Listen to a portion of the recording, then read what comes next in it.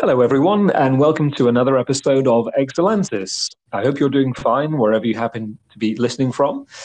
As you may have guessed by now, season two is going to be heavily centered around guest speakers, and I'm truly excited to share that we have some great people lined up. Today, I'm delighted to welcome my special guest, Andreas Zampouridis, who is based out of London. A critically acclaimed pianist who has won over 35 prizes in prestigious music competitions, founder of a record label, and graduate of both the Royal Academy of Music and Oxford University. A very warm welcome to the show, Andreas. Thank you very much. Very, very happy to be here. It's a real pleasure to have you on the show. Well, where to start? You have a truly impressive background, Andreas. So can you tell me perhaps a little bit about your background and your musical trajectory, how you got started? Gladly, yeah. So I started on my very first moment essentially that I had with classical music was at the age of 5. So that's when I started taking piano lessons. Mhm. And from then on, I essentially fell in love with piano, with classical music overall, and did quite a lot in that space. So I started going to piano competitions. I started then giving recitals as well, or performing first of all in grande recitals, and at some point then also organizing my own recitals. Performed in festivals. Also started my studies at the university, as you mentioned, the University for Music and Theatre in Munich, and then also the Royal Academy of Music in London. Really, really loved that time, and then also ultimately founded my record label. Wow. And one thing maybe also about the very first beginnings that I had. One thing that I would definitely want to highlight is also the teachers that I had. And I Mm. would credit them also to the love that I developed and the strong love that I developed to classical music and the way that the way that they added all that knowledge to the lessons, the way that we had this, that was amazing. Mm.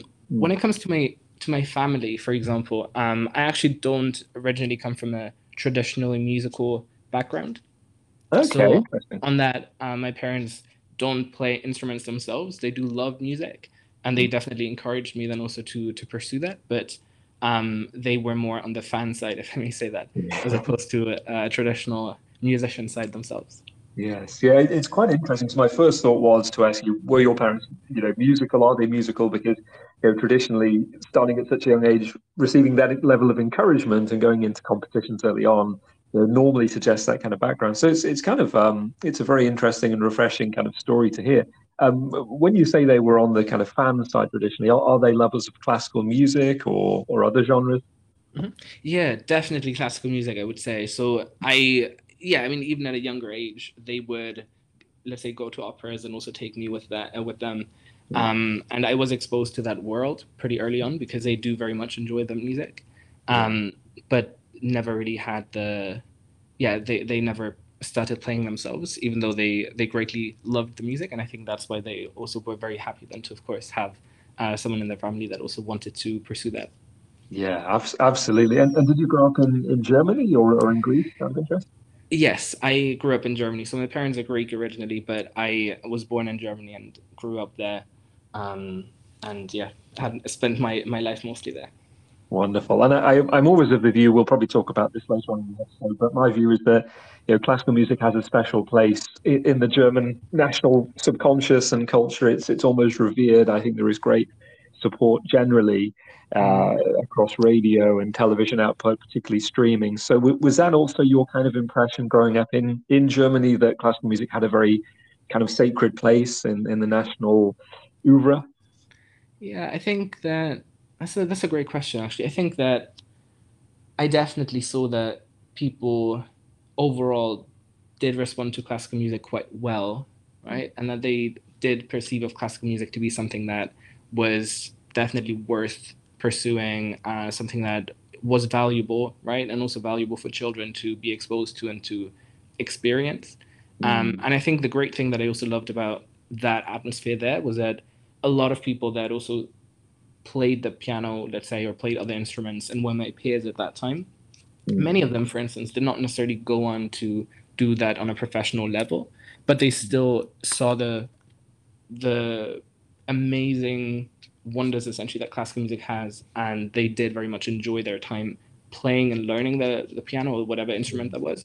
So I think Yeah. that is also another great attitude that I saw in Germany, that people just generally value that, even if it's not necessarily meant for a professional career. And I think that's really incredible.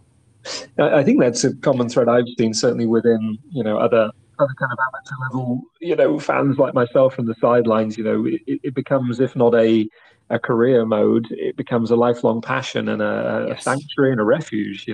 Which I'm sure we'll kind of go into. But interestingly, as you say, the kind of experience of your peers around you growing up, even if they didn't kind of follow that path, to studying professionally, they kind of derived great enjoyment. They respected it, quite deeply. Which, I kind of, I'm sorry to say, but in some cultures, it isn't really afforded the same level of respect as an art form, perhaps, which is quite sad in some ways.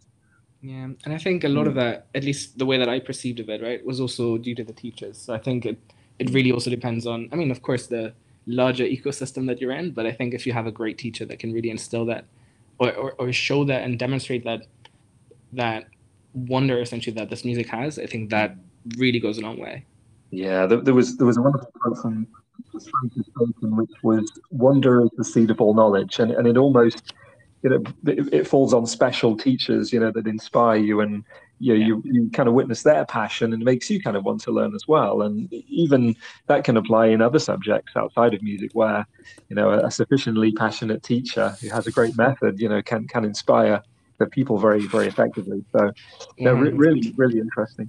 And I suppose the segue to that discussion is to say that, one of the reasons I founded Excellentis, I originally kind of wrote this content in the form of ebooks, but then I realized, it makes much more sense to have this as a podcast, and, the audio angle added onto it, to demonstrate the points. And it really is all around the emotional interpretation, telling musical stories, what were the contemporary events. So I know, Andreas, you've only begun listening to the Excellensis podcast relatively recently. Out of interest, what were your first impressions of it? How did it strike you? Yeah, honestly, I mean, I greatly enjoyed it, and I've been listening for it now. Yeah, for quite a while now. It's actually quite yeah, and I really really enjoyed it. I must say, what really stood out to me was this mission essentially to peek behind the curtain, and I Yeah. think that's done incredibly well. So yeah, thank you very much for also Oh, illuminating me on a couple of these composers that you then also talk about in the first season. But then just yeah, hearing you go and dissect these musical works and these musical pieces. I think that's incredible, and I think that definitely adds so much value to the richness, right, that the music bears, mm, and the experience that you can have as a listener when you listen to it. Thank you so much. It kind of warms the heart effectively. It suggests I'm kind of adding some value to the listener experience, which is great. One Uh, hundred percent, yeah. there have been kind of similar things. I've read, so many kind of books that's academic and both, telling biography details and all the rest of it. There Mm-hmm. has been things like Beyond the Score, which was a Gerard McBurney initiative, which kind of gave, concert goers an overview prior to the curtain raising, if you like, of the story behind the music. So there have been kind of various attempts behind the scenes, and I guess this is kind of an extension of that. There was, as you know, I think in the 1840s or thereabouts, there was a kind of a revolt against the concept of programmatic music that was kind Mm-hmm. of introduced by the likes of Liszt and Wagner. But I think it's kind of crucial that we sometimes have these kind of these subtitles, because they kind of give us effectively a direction and a steer, and from there we can create our own imagery and our own sensations, because it is very subjective as a Yes. subject anyway. So Yes. Yeah, I um, fully agree. But I think in general, it's just of so much interest, right, to know what people were going through when they wrote this piece, or how the composers just, or how this musical work relates to the times that it was written in, right? Because of course we perceive things differently today, which is fine. But I still think it's super interesting, right, and just adds so much to the music. So I greatly enjoy it. yeah, thank you so much. As a kind of a sort of sideline exploratory question, as a professional level pianist who's, performed in many concerts, and, we can talk about the recording piece as well. When you've kind of known the story, for example, the revolutionary etude of Chopin, or the Symphonie Fantastique of Berlioz, which was effectively about the unrequited love, do you feel knowing that kind of backstory inspires you further in terms of the emotional aspect of your performance, or does it make no difference? How's your kind of feeling on that point? I definitely think it influences my perception of the work and my interpretation of it. I would, Mm, yeah, most definitely, I would mm, say that. I think the way that I would describe performing a piece, especially a piece that is written by someone else, right, mm. is that you're in a, let's say, very close and intimate moment with that composer. Yeah, So ultimately, I think, yes, first of all, there's deep respect in it when you perform someone else's work. And mm, then the recognition of what they went through at that time or what they experienced during that time, I definitely think that that influences the way that you perform it, or that in that moment, I performed it. mm, Um, mm. and I definitely think so. And of course, I'm going to add my own experience to it, right? And my own life experience, my own, emotions, my own Yeah, understanding of the work, my own interpretation of it, and my own wish to bring essentially my story into it. But yes. as I said, I think it's a dialogue between me and the composer, and at that moment, it is certainly influenced by what I know of them and what I Mm. perceive of them to have been going through during that time. Yeah, yeah, makes perfect sense to me. There was a quote many years ago, and I believe he was talking about his interpretations of Bach. And he said something like, "Every time I play, I want to get a little bit closer to the center," which Mm-hmm. is kind of, in some respects, an ambiguous statement. But I think he was kind of referring to getting to the spiritual meaning or the uncovering the kind of pure clarity of what the composer was trying to create or express somehow. That's how I kind of interpret it. I don't know about yourself. Yeah.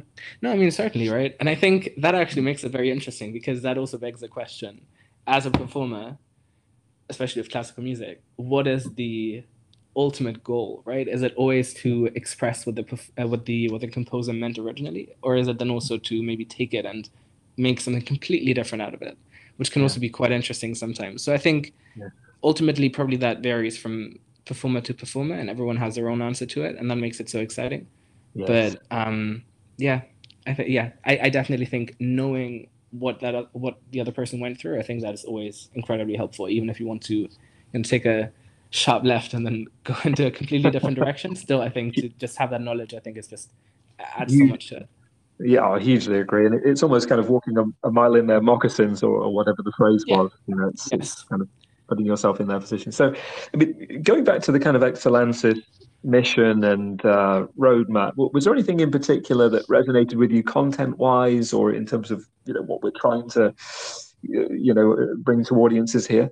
Yeah. I think one of the biggest things is definitely also the mission to demystify classical music in a way and make it more accessible by talking about it quite a bit, by analyzing things that happen during the performance, for example, during the piece, and just making it, yeah, something that you can that you're not afraid of, right? I think that is kind of the biggest thing that I would also then highlight, and something that I also wanted to do during the albums that I recorded and during my performances. So I think this mission is certainly one that's also close to my heart.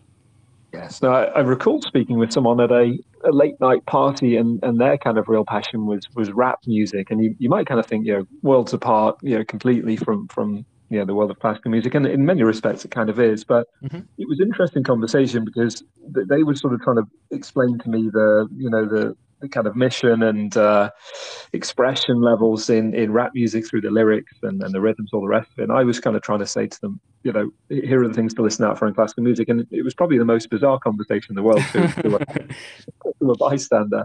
But in the end, I think we kind of made some progress in terms of moving towards each other because I kind of went away thinking, okay, I've maybe misjudged things. I need to listen more closely, and maybe they kind of had the view, okay, it isn't really boring stuff with people wearing penguin suits. That's very formal and stiff and starch. Mm-hmm. Mm-hmm. You know, Mm-hmm. there is something to unlock here. So I think that is part of it from my side as well. It's to maybe bring in people that they didn't really have um, the bravery to go and explore it, or they felt kind of inhibited or awkward, to attend a concert. And there are things some of us are trying to do to make it more accessible to reach new audiences. But no, it's good to hear that's resonated. I really appreciate that positive feedback. Um, Yeah. Another question from my side, from your perspective and what you witnessed, do you see any kind of shift in demographics around classical music audiences? Because most of the time We can imagine that it would be slightly older, people from a kind of WASP profile, dare I say it. Do you see much of change, from your kind of career to date? I think that's a good question. I think on a broader level, there's certainly a shift in a way, and I think one shift, for example, is not even just a generational one within a country, but then also across countries. I think it's quite interesting to then see, emerging countries go into classical music, and yeah, just maybe like core classical music countries, then maybe shift and gravitate towards some other music genres Mm. on on a national level. But otherwise, I would say when it comes to generations, I think everyone can enjoy classical music. I do truly think so, because I think it's incredibly diverse, and I think it is incredibly moving and just wonderful music. And I think ultimately we do have these proof points where, let's say in films or video games, like you also spoke about in some other podcast episodes, we do have these instances where classical music is being used, of course, predominantly, and people do respond to it, do enjoy it, and also credit the music, essentially with loving the film so much and saying, "Oh yeah, the music is so amazing, and I love that." Yeah. So I do think that in general, there there is some form of shift. On the other hand, when it comes to core classical music, and attendees of core classical concerts, I don't know if there's a natural shift occurring, or if yeah, I think if there is a natural shift, that's always down to some initiatives and some effort on some musicians' behalf. I don't think that it's just a natural thing that we can just say, "Oh, look, things are changing." Yeah. That would be my Yeah. opinion, at least. What do you think? Yeah, I tend to see quite a strong representation when I go to concerts from people from the Far East, which is interesting, and I think a large proportion being students that kind of have a real devoted following amongst that group. I would say that there are some initiatives taking place. So a friend of mine, she's a conductor that has the idea of inviting people into the orchestra. So limited number Mm-hmm. of seats, but maybe Right. 10, 12 people can come and sit in the orchestra during a performance. And I was kind of very fortunate to be given the chance to do that. I think it was Schumann's cello concerto, and I was kind of sitting just to the left of the spring section and thinking, wow, this is probably as close as I'll ever get to to performing inside, not even performing, but kind of experiencing what it would be like to be right in Yeah. the middle of the orchestra. Yeah. Great things like that. Going out to city centre squares at lunchtime, giving people the baton to say, okay, would you like to conduct for 3 minutes? Okay, pick it up and have a try. And it's all really designed to introduce people, but add a little bit of fun to it, I guess, to make it more informal, more relaxed. I think when it comes to film music, there was an interesting suggestion I heard from someone in the US that was working at the San Diego Symphony Orchestra, and his kind of remit was community outreach engagement. And I think one idea he had was talking to kids that really love the music of John Williams, for example, Mm-hmm, mm-hmm. or Bernard Herrmann. And he said, as a suggestion, next time you watch that film, you're familiar with the story and the plot, or the actors and actresses. Why not this time listen specifically to the musical score and identify, maybe make notes of the things you like, and then from there you might be curious to learn a little bit more about how that piece was constructed, how large is the orchestra, what are the key changes, etc. And then the final point is on streaming. The proliferation of streaming services, Yeah. I think, are a really good thing. There have been some classical, centric labels and services being established. I think Mm-hmm. Prime Flight springs to mind. They were acquired a couple of years back. But that is giving people the ability to kind of access greater libraries. I mean, you can recall the cost of building out a library of vinyl and CD and cassettes, MP3s in days gone by. Now, for a monthly subscription, you've got the whole world at your fingertips, which is wonderful. And I think part of the point is algorithms. If you maybe like the music of Elgar, okay, have you come across Vaughan Williams, or have you heard Gustav Holst? Try this. So there's huge kind of possibilities. There are great tools out there. I think it probably just needs people to be kind of given that little shove of encouragement, possibly. That's my feeling of it. But Yeah, I think that sounds right. yeah, Yeah, definitely. And with streaming, like you mentioned, of course, you don't have to even commit to purchasing something now, but you can actually just click on that that title essentially in your streaming service that you already pay for on a monthly basis, and then or listen to for free with ads, and then yeah, you can just listen to the music. That's true. It's really marvelous stuff, and I just hope people maybe associate commercials or film scores. Hmm. Even the story about the football World Cup in 1990, going back a long time, but I think they used Nessun Dorma. Hmm. Which prior to that point, dare I say it, and it may be attacked for saying this, but I think it was only really very well known by opera lovers, to a point, and that kind of catapulted it into Yeah. the national, you know, conscientiousness. So quite impressive effect that can be made. Um, so, I mean, going back briefly, if we may, to your kind of early studies, I know you were conducting early studies at the Royal Academy of Music on an undergraduate level prior to graduation. Tell me more about that experience. It sounds pretty fascinating. Gladly, yeah. So essentially, this is similar to the junior academy program that the Royal Academy of Music has. So essentially, what this means is that you can have, or you can start with undergraduate level studies before you actually graduate from your own school. So you have to essentially go through auditions and yeah, just have to essentially fulfill a couple of requirements from that perspective. Mm. And I did this at the same time actually in London, while also doing this in Munich in the Conservatory for Music and Theatre. Mm. And yeah, so essentially I just did the performing piano track. I did essentially on for both of these universities, and then I had wonderful teachers, wonderful professors in both universities, and studied piano already before I actually graduated from school, which was quite an interesting experience, to be honest, to be juggling all of this at the same time while still having to go to school, and then of course learning so much about maths and chemistry and biology and all these other fascinating subjects.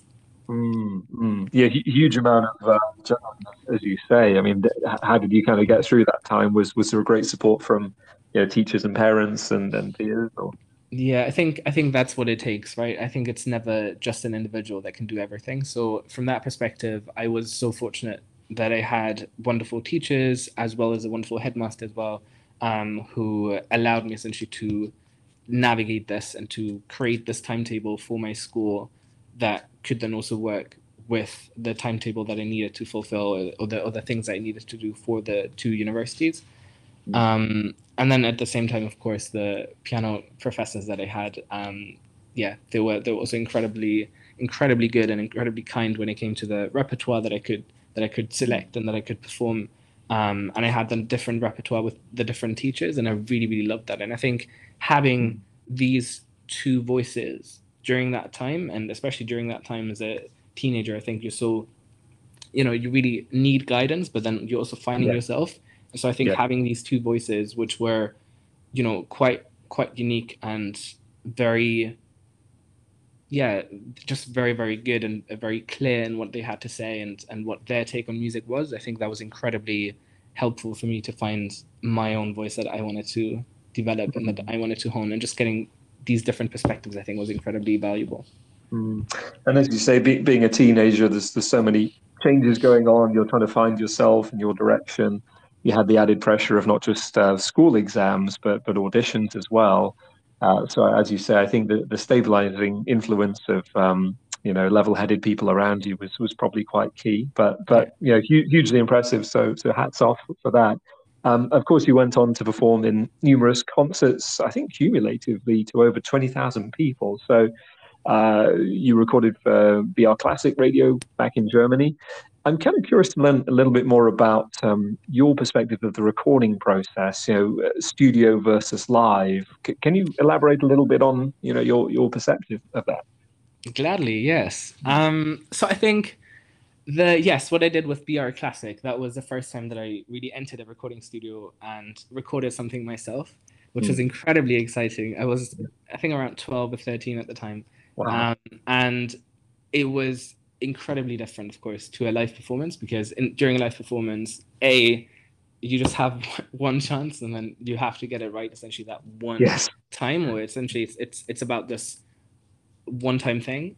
At the in the same moment. time, Mm. exactly. At the same time, in that moment, you also have the audience with you, of course, and you have the immediate feedback of the people, and you've got the the excitement in the atmosphere that I always very much loved. And you had that, or I had that, both in the performances that I gave during actual concerts, but then also during piano competitions where you would have a smaller audience, but still an audience of some form.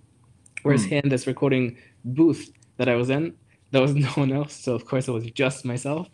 Oh gosh. And I had to create this excitement or just sustain this excitement over multiple takes, and that I also wanted to play where I said, oh, I want to experiment a little bit. I want to do this slightly different now, or I want to perform it like this now, right?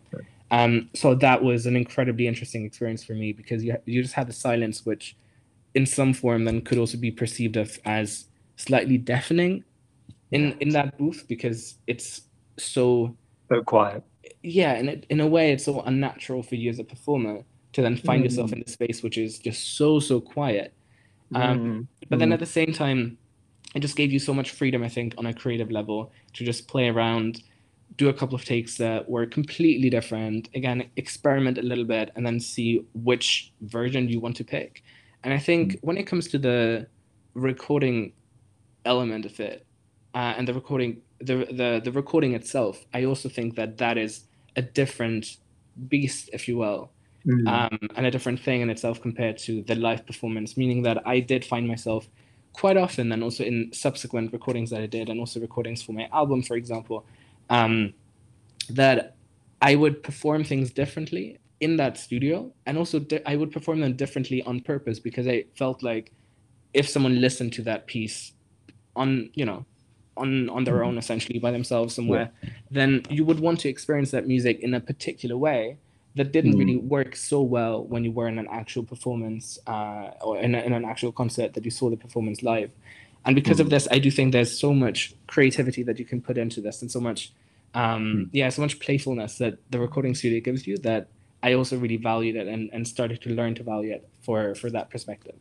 It's that room for kind of creative interpretation, as you say. You maybe didn't want to perform the same piece the same way every time. You wanted to allow room for poetic Yes, expression. But absolutely. Yeah.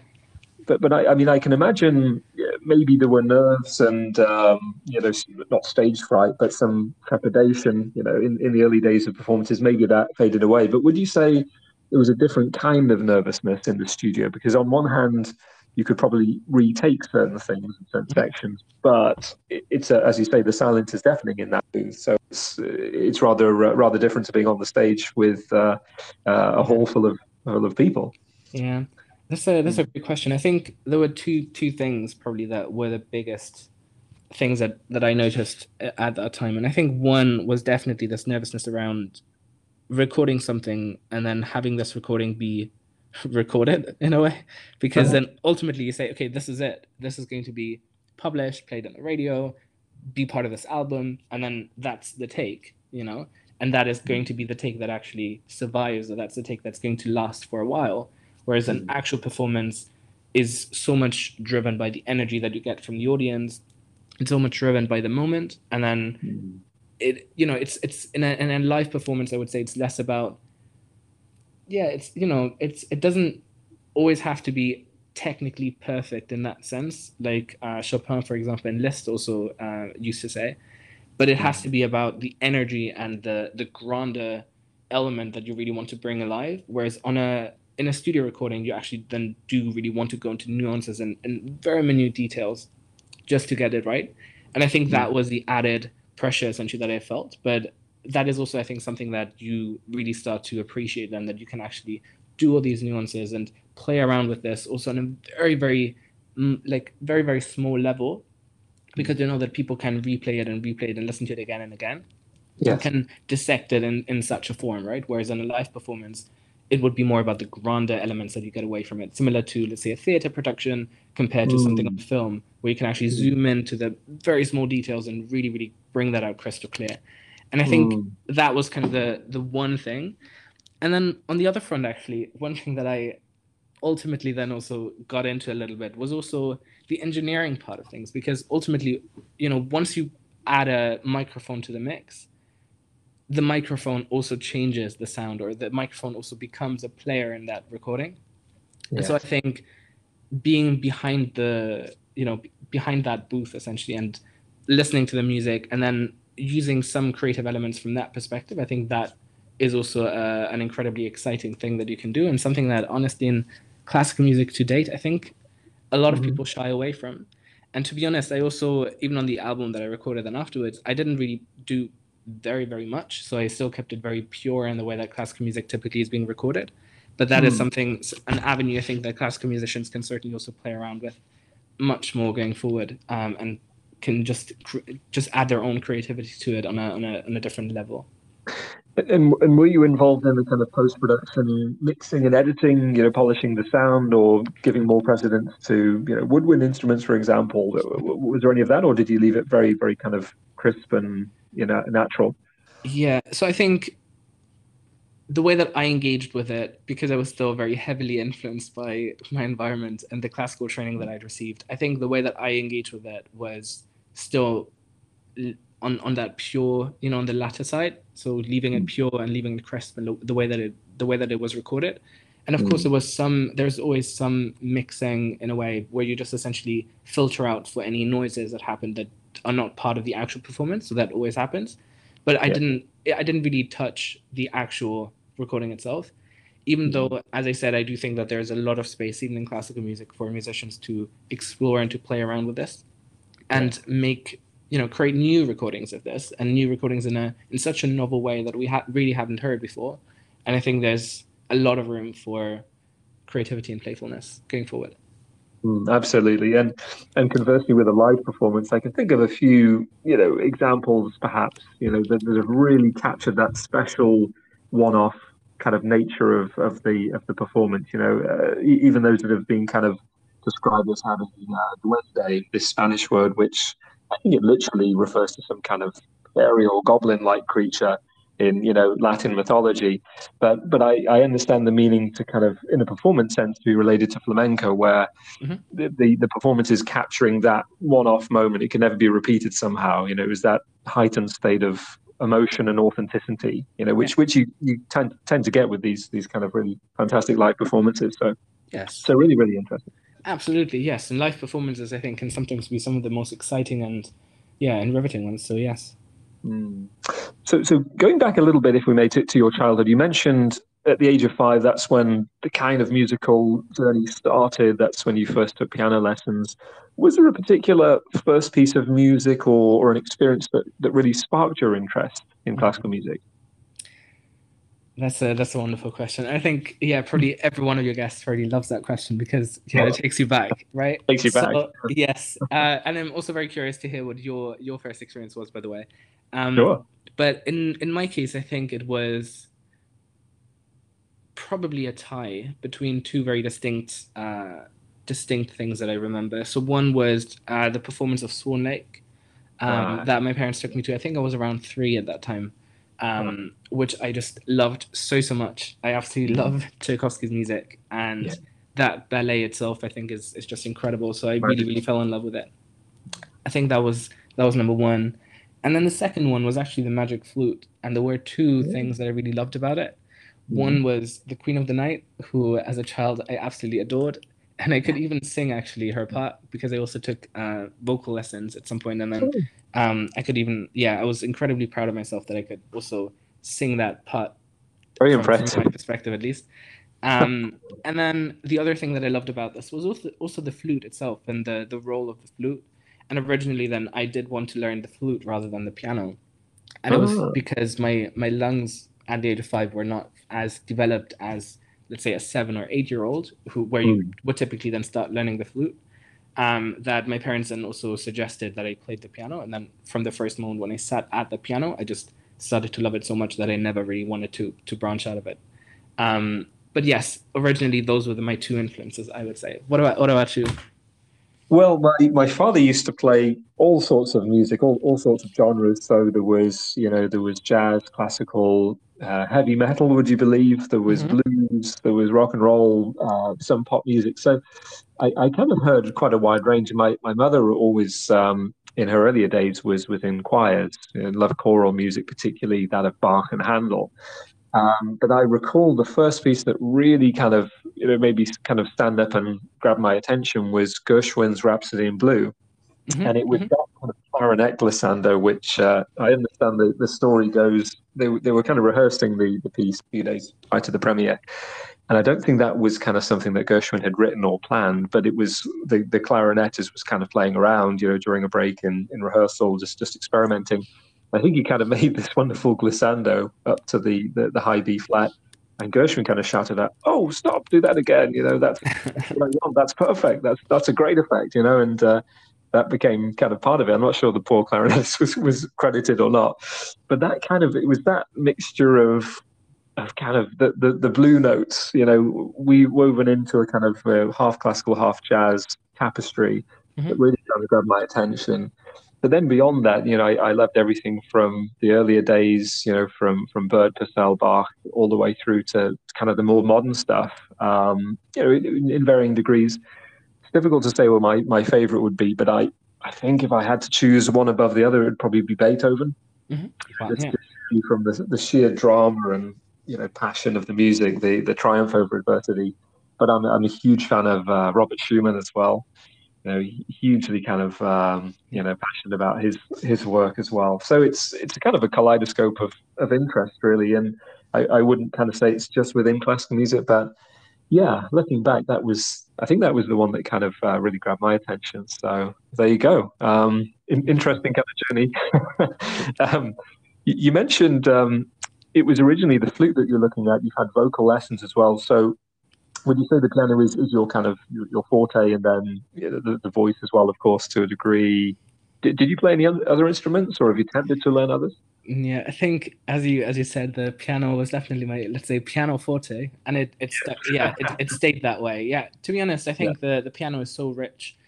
Not trying to diminish any other instrument, which of course all the instruments are wonderful, but I think the piano just has such a vast repertoire and so much to discover that I just fell into this and never really got out, to be honest. I did have vocal lessons and did take vocal lessons as well.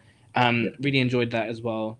Um, but I personally never formally took up any other instrument, which sometimes is a little bit of a shame, to be honest. And sometimes when I look at some, let's say, violinists or some cellists, I'm like, that could have been nice to also just explore a little bit. And I Mm. might do this at some point. Yeah. But Yeah. overall, I think the piano really became my love that I stayed loyal to. Yeah, I couldn't agree more. Really, it is the kind of the one that kind of is capable of so much, such a range of emotions and sounds. But having said Yes. that, if there were one instrument that a genie came out of a bottle and said, "Okay, I'll grant you, full proficiency in one other instrument," what would you pick and why? That's a great question. Let me think. Hmm. I would think it would probably be, depending on the power of the genie, I would say violin or cello, one of the Yeah, two. Depending on, yeah, if a cello is still viable, because it's, I don't know, just a big instrument itself, I guess. Um, because I just love and really appreciate both instruments very, very much. I think both have their own distinct way that they can be used, and I think the violin can be incredibly heartbreaking and incredibly beautiful. At the same time, the mm, cello can also do that, just on a different level, and also yes, have that depth to it. So I yeah. think, yeah, it would be one of the two. It would be one of the two, I think. What about you? Oh, it's so difficult. Just thinking what you said about the violin, both cello and violin can be wistful. If you think of the Yes. Elgar cello concerto, Yeah. post World War One, the world had changed. It was he'd lost his wife or was about to lose his wife. So it had that very elegiac kind of quality in the cello writing. Whereas if you look at, say, Tchaikovsky's violin concerto, Hmm. Hmm. beautiful, searingly beautiful melodies, and again, times of great wistfulness. So Yeah. they both have wonderful expressive qualities in different ways. I think if I had to choose, the wish of the magic genie in this case, rather than magic flute, I'd probably choose the French horn. I've always kind of Right. loved the tone of the French horn somehow. Yeah, yeah, I really love the writing, and particularly not just within kind of classical music, but also if you look at crossover stuff. I mentioned Gershwin before, within some of his other orchestral works. The horns are just beautifully orchestrated when he's trying to create these wonderfully kind of bluesy harmonies and building Yes. blocks. Yeah, it's something very, very beautiful about it, but also very pure. If you go all the way back to say Mozart with his Yeah. famous horn concerto, Yeah. it's a very versatile instrument. Yeah. That is very true. Yeah, it's very versatile. And in That's terms a of great choice. composers, sorry, yeah, say it again. No, that's a great choice. Ah, Yeah. yeah, no, thank you. Yeah, I've always kind of had the horn Yeah. as a sort of backup instrument. One day, if I have lots of time, I may well pick one up and try to learn it. But in terms of composers, I mentioned if I was really pinned down, I'd probably say Beethoven. Do you have a favorite composer yourself?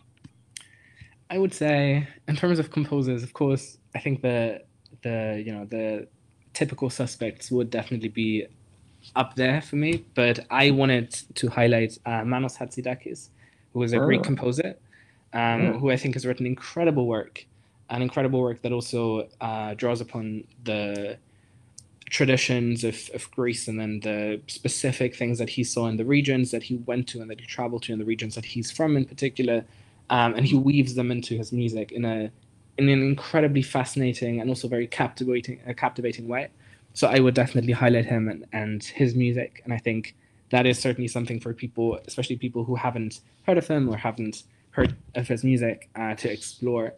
And there was one piece in particular that I would perform oftentimes as an encore, but Hmm. sometimes also during my set, which is called Gran Susta Uh, by Manos Hatzidakis. And that one was typically very unknown amongst the audience that I performed it in, or that I hmm, performed it for, hmm. but would be such a highlight for them. And every single time, people would come up to me and specifically highlight that one piece and say, "What was that? That was incredible. That wanted to make me Hmm. dance. That wanted to make me like laugh and just have an incredibly good time."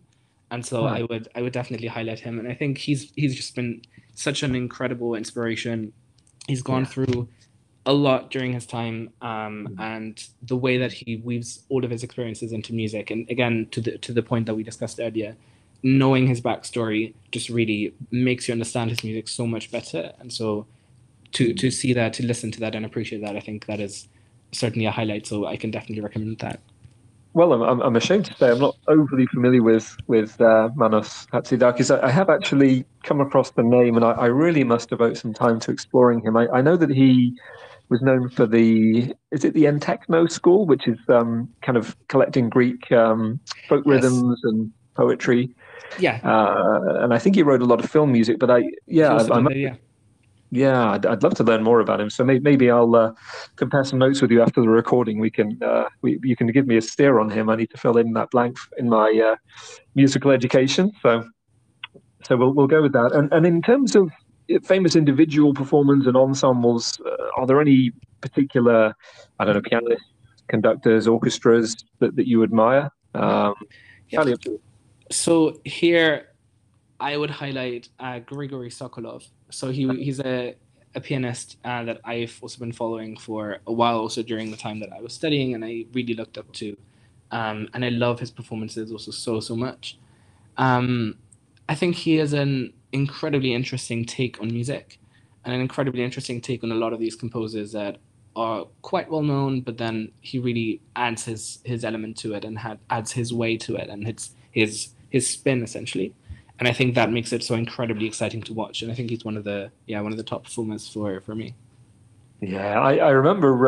I think I have one of his albums saved where he's kind of playing some Schubert impromptus. And I think that was a live recording that was done about 5 years back. And as you say, beautiful interpretations and quite different, I would say, Yeah, from many of the others. He's been kind of quoted as saying that he spends huge amounts of time exploring physical characteristics and asking piano technicians for their yeah. advice on interpretation. So he's kind of also a student of the instrument as well as an interpreter. Um, how about conductors? Are there any that you particularly admire above others? Or I think because I'm a pianist, I think my connection mostly, or the people that I followed most of the time were more on the instrumental side. To be honest, I think there are a couple of conductors that I really like, but I think in terms of to truly say this one person is my biggest influence, I would have to do a little bit more due diligence on that one. Okay, interesting. And from a orchestral perspective, is the one that you would rank highly above others? I mean, I guess you performed with a few as well, right? So it might be a carefully constructed answer. Well, I mean, in general, I will say, especially when it comes to recordings, a lot of the recordings that I also have are from the London Symphony Orchestra, and I really just enjoyed the performances. Um, but again, I think, yeah, like as you mentioned, of course, they're incredibly gifted, incredibly talented musicians out there amongst so many different orchestras, and there are incredible and orchestras that then also travel through your city, and you can discover that way, and then you can just be blown away by it. Mm, So yeah, there are a lot out there. yeah, wonderful. And finally, on that particular question, is there one instrumentalist that you really admire? It doesn't have to be a pianist. Maybe could be a flautist or a violinist. Anything really. I think I always really liked Anna Sophie Mutter, who plays a violin. Who yeah, I've seen in concerts live as well a couple times, and I Yes. just very much enjoyed the way that again she interpreted things, the way that she performed things, and also throughout her career, I think she was just someone that yeah, whose trajectory I really followed and really enjoyed. Yes, super impressive, and at really the height of her game, I would say in this Mhm, case. mhm, mhm. Next question is kind of a fun desert island discs kind of question. So, if any of our listeners aren't familiar with the reference, Desert Island Discs is a long-running show on British radio, which poses a thought-provoking challenge to guests. So, whereby they're invited to present which songs, books, and luxury item they would take in the event that they were going to a desert island. The guests must then explain their choices whilst reflecting on their current life experiences. So, to make things a little bit more tailored to this particular podcast, Andres, you could suggest, say, three albums that you would take with you, three books, and one musical instrument. I'm guessing I may know which one, which one it could be. This one's gonna be a fun one. Yeah, but let's go with the albums. Do you have three albums you'd maybe consider taking? Okay, okay. So I would say, in terms of albums, I would probably go with one album from Sokolov that I really, really want to take with me. Yeah, And this is also assuming that I can play the album, right? Not that I just have the album and look at it and say, okay, right. great. But I don't have the CD player to play it. Okay. I there's one particular CD that he has, which is essentially two piano concertos that he recorded. One of Mm, them is the number two by Camille Saint-Saëns, and the other yeah. one is number one by Tchaikovsky. Both Mm, of them I absolutely adore, and I absolutely love his performance and his interpretation as well. And also with the orchestra, I think it's just fantastic. So I would take this with me as the first album. yeah. Great. Good choice. Then the second one would probably be another piano concerto. So you see, I do love orchestras as well, especially in harmony with piano. And it would be the piano concerto number one by Chopin and number one by Liszt. Again, like a double feature essentially on that CD, Yeah. performed by Martha Argerich. Ah, yes. Yeah. Again, She's a wonderful lady. yes, Absolutely. and Yeah. especially for Chopin, I think, and yeah, and also for Liszt, I think her interpretation and the way that she performs it and the way that her fingers just bring out their music is just absolutely incredible. Yeah. And as a third one, actually, to mix it up and to also go a little bit more into the jazz element that you also discussed a little earlier, I will Mm. actually say the album Cheek to Cheek, which was a recording done by Lady Gaga and Tony Bennett, which I very much enjoyed. That came out 2015. Yes. Yeah. Quite a nice collaboration. I recall hearing it. That it's been many years since I did, but what a great collaboration from those two, right? Yeah, and I think actually it might have come out 2014 to be honest. So yes, it did 2014. come out 2014. But anyway, yes, that was a period, and then 2015 was the tour that they went on to, where I also saw them in the Royal Albert Hall here in London. So very much enjoyed that. So that's probably going to be the jazzier choice for that one Right. for the It's albums. that Great American Songbook, which is full Yes, of facts. Yeah. yeah. Absolutely. And then in Three terms of books, exactly, in terms of books that you mentioned, I think yeah, that's also probably also quite clear for me. So two of them would be actual, let's say, books, and the other one would be a collection of poems. So on the first one, there's a book by Tolstoy, which I think a lot of people haven't read so far. That's why I'm going to pick this one. It's called Mm, Childhood, Boyhood, Youth. mm.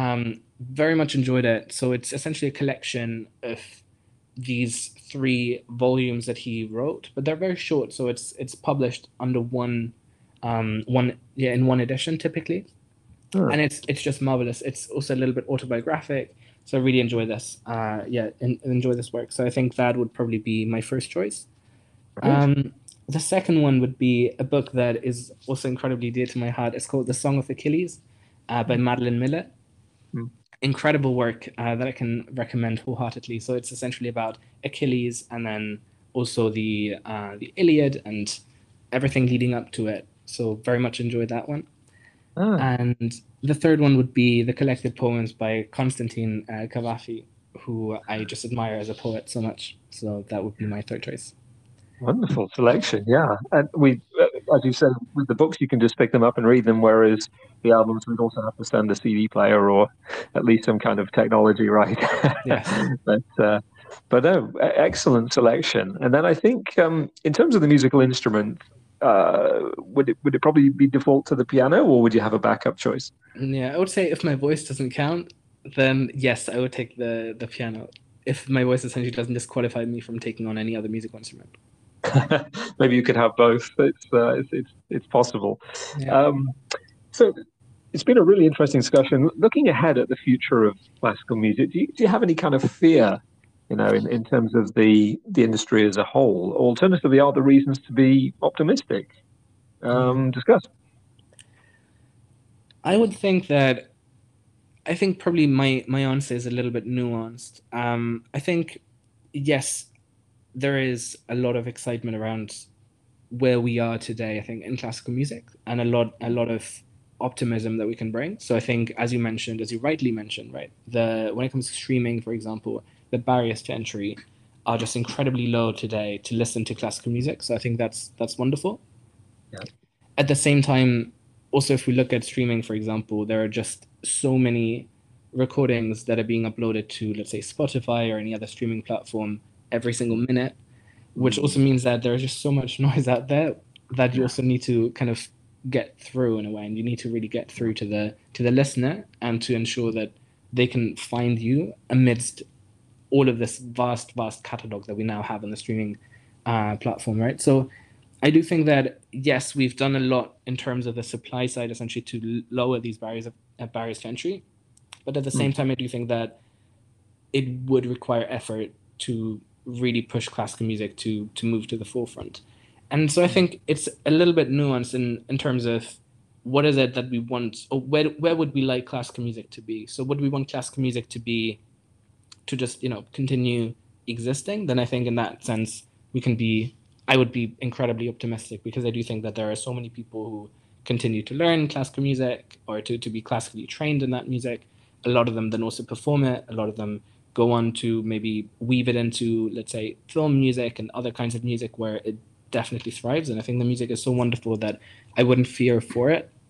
But I think when it comes to the question of, is classical music popular, or do we think, the that classical music can become more popular, then I do mm. think that that would require, just like in any other genre or in any other space, it would require an effort from musicians to really push for this. And I think in that sense, Mm. just like in other spaces, it's typically innovation that drives excitement and that drives hype, and especially when it comes to something like music, which is very emotional and very hype driven, also very often, especially with modern or new releases. I Mm. would say that innovation and the level of new exciting things will drive classical music going forward if this is what we want it to be, right? So that's what my answer here would be. Yeah, excellent answer. Very, very considered. And to your point on,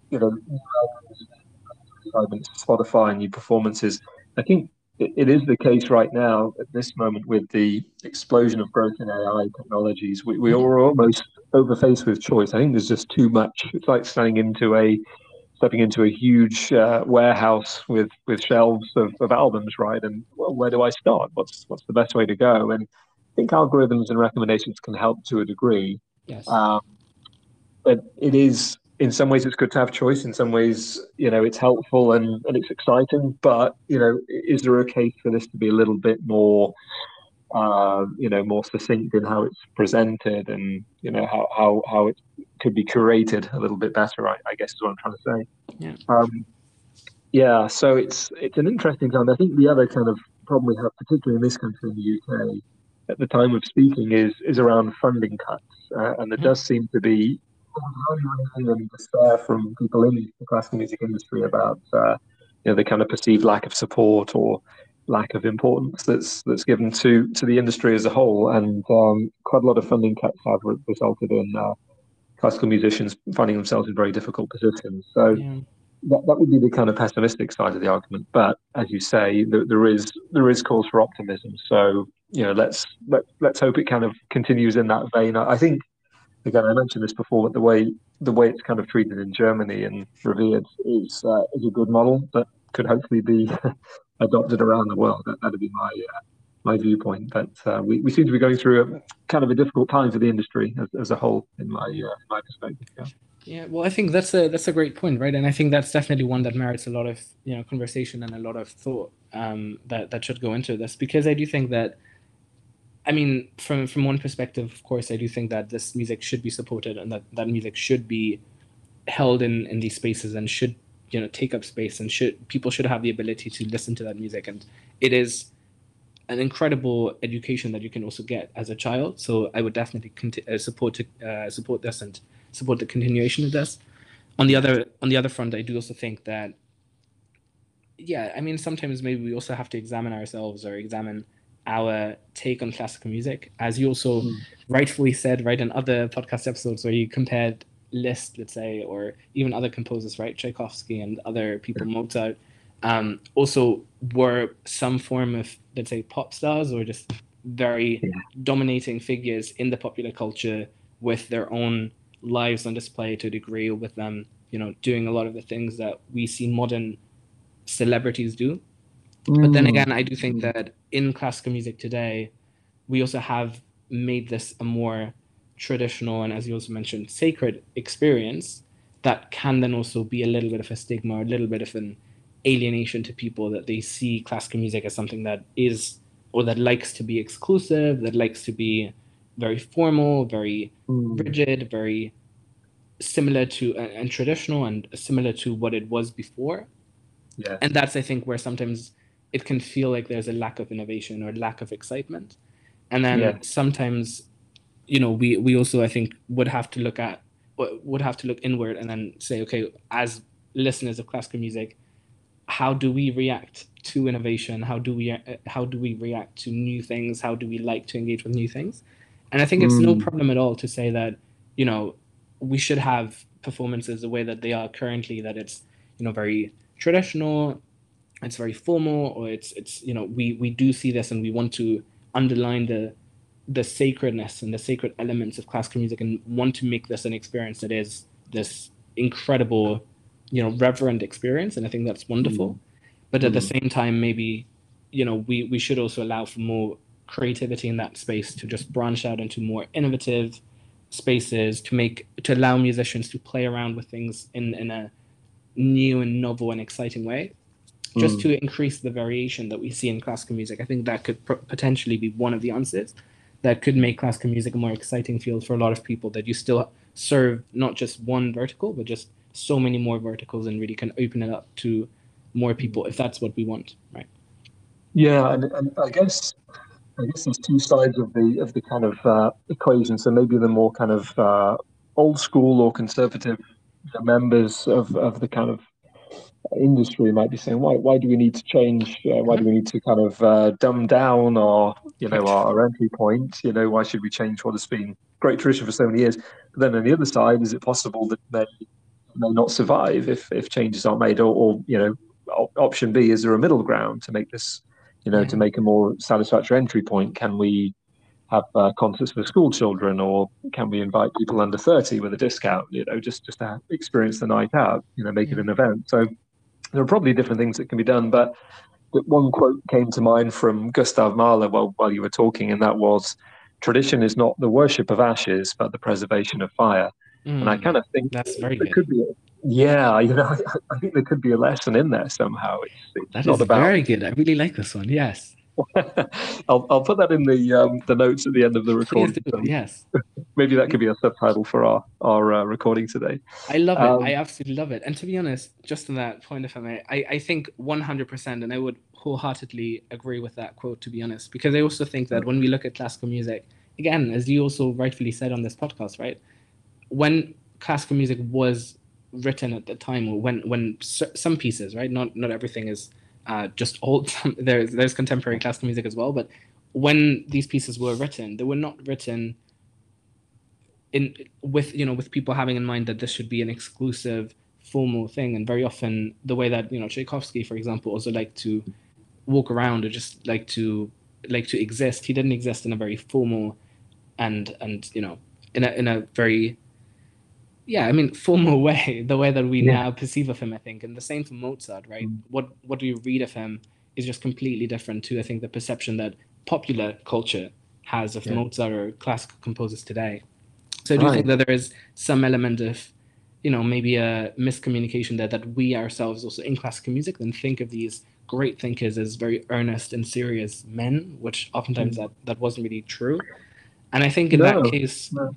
yeah, and I think Mm. in that case, just yeah, maybe, of course, like you said, there is probably going to be a portion of classical music or classical music listeners and fans that do very much enjoy this experience, and that's wonderful. I personally also think it's a great experience. So I'm not saying that we should get rid of this, but I think having more variation or allowing for more variation could be quite fun. Also, for example, when I recorded my album, I didn't do this under my given name essentially, but I also created this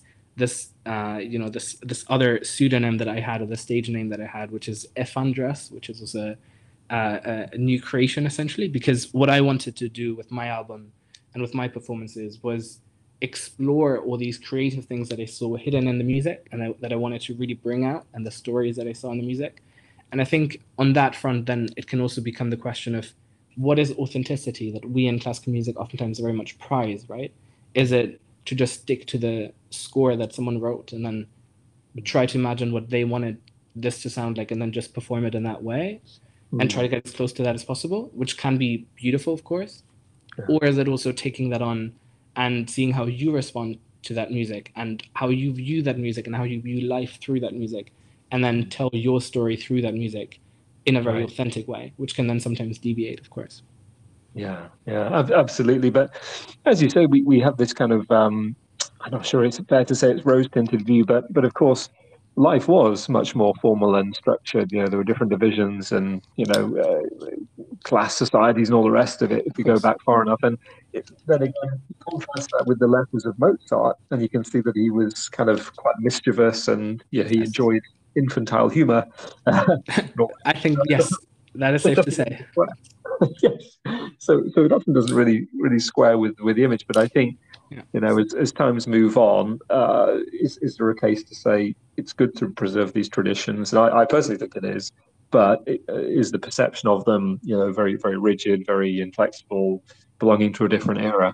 And on that point, if you were kind of looking at someone that was very young, displaying an interest in classical music, but they seem perhaps a little bit shy or apprehensive about taking it further, what kind of advice would you give them? I would probably say, I would probably tell them to listen. That probably sounds a little bit cheesy, but to listen to their heart, or to just Yeah, follow their emotions, and yeah, to tap into their emotions when they listen to the music. Because I do think that it is practically impossible to listen to classical music and to not react to it on an emotional level. yeah, And I think that for me is the biggest wonder that this music has. And I think that is something that should definitely act as the main catalyst for people when they engage with it. And also when it's someone, for example, who wants to, let's say, learn an instrument, as you mentioned, I think having this as a guiding point is the mm, best. And here, also from a personal experience, I would again also very much credit my parents above everyone else when it came to the way that I engaged with classical music, because beyond my teachers, beyond the noise, beyond anything that there was in classical music, where of course there's a lot of discipline, a lot of also, a lot of discipline and a focus on perfection, especially in piano competitions and all of this.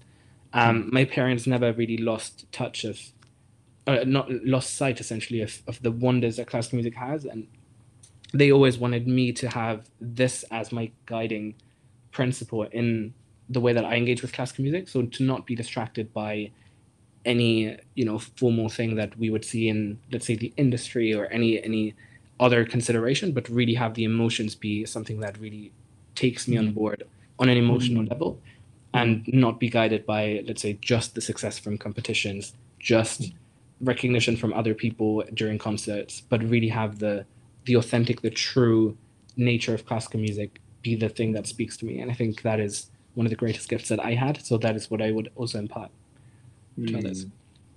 A wonderful piece of advice, really, and not to be afraid just to follow your heart. I mean, let's not always inspire emotions and reactions. If you recall the story of Igor Stravinsky's Ride of Spring, which caused a riot at its premiere in 1913, and I think the audience was so kind of outraged by the avant-garde nature of the music and then the choreography. They thought it was the work of a madman, and it kind of caused. And we're only sort of 112 years back, really. So in the epochs of time, it's not that great a leap. So, I mean, that's a good thing, right? It was probably great press in one respect. So, good that it inspired that emotion. Well, we're coming now toward the end of the show. So, if I may, Andreas, I'll finish off with one more question, which is, if you had to choose one musical work for me to analyze on the podcast, do you know what it would be? I think on this one, I would probably pick the Piano Concerto by Amy Beach, who's an amazing composer and also one very rare female voice, I would say, in the very male-driven classical music world. So yes, I would say the Piano Concerto by Amy Beach is actually a very dear one, and one that I very much enjoy. I think that it has so much richness in it as well, and such a fresh take, that I can definitely recommend that one. Fantastic. Well, challenge accepted. And again, it's a piece that I probably only heard 4 or 5 times my whole life. So, again, as well as Manos, I need to get close to Amy. So, I'll check that out. I think she was, from what I recall, in the recesses of my dusty brain, I think she was pretty well self-taught. Didn't she study composition from Berlioz and wrote counterpoint by studying Bach? Was that right? Or yes, and it's absolutely impressive. I think whenever there's these beacons of just self-taught talent or just incredible talent in classical music, I'm just in awe so much. So yes. Okay, great. Well, that's a good challenge. I mean, one to kind of flex the brain cells with. So, so awesome. Thank you very much, Andreas, for joining me today. It has honestly been a pleasure hosting you. Thank you for also being amongst us. No, it's a real pleasure, and thank you for being amongst our highly valued audience. I hope we'll get the chance to do this again in the near future. Do you have any kind of performances coming out? Would you like to mention anything in terms of your activity on the record label? Or? I mean, yeah, it's especially since we're on Spotify here, so I would definitely, like to just recommend amongst these vast, wonderful performances that we have on Spotify, if anyone is interested, under Ephandras, so that's EPHANDRAS. I also recorded music and uploaded that to Spotify. So there's a selection there. There's also a work by Amy Beach. There's a work by Manos Hatzidakis. There's a work by Toru Takemitsu, who's another wonderful composer, and some more traditional composers that people love and that I also very much love. So that is, where people can find me on Spotify. Fantastic. Thank you so much. I will go straight to check it out myself. Thank you again, Andreas. Really appreciate the guest appearance. Thank you for listening. And until next time, keep exploring. Thanks very much.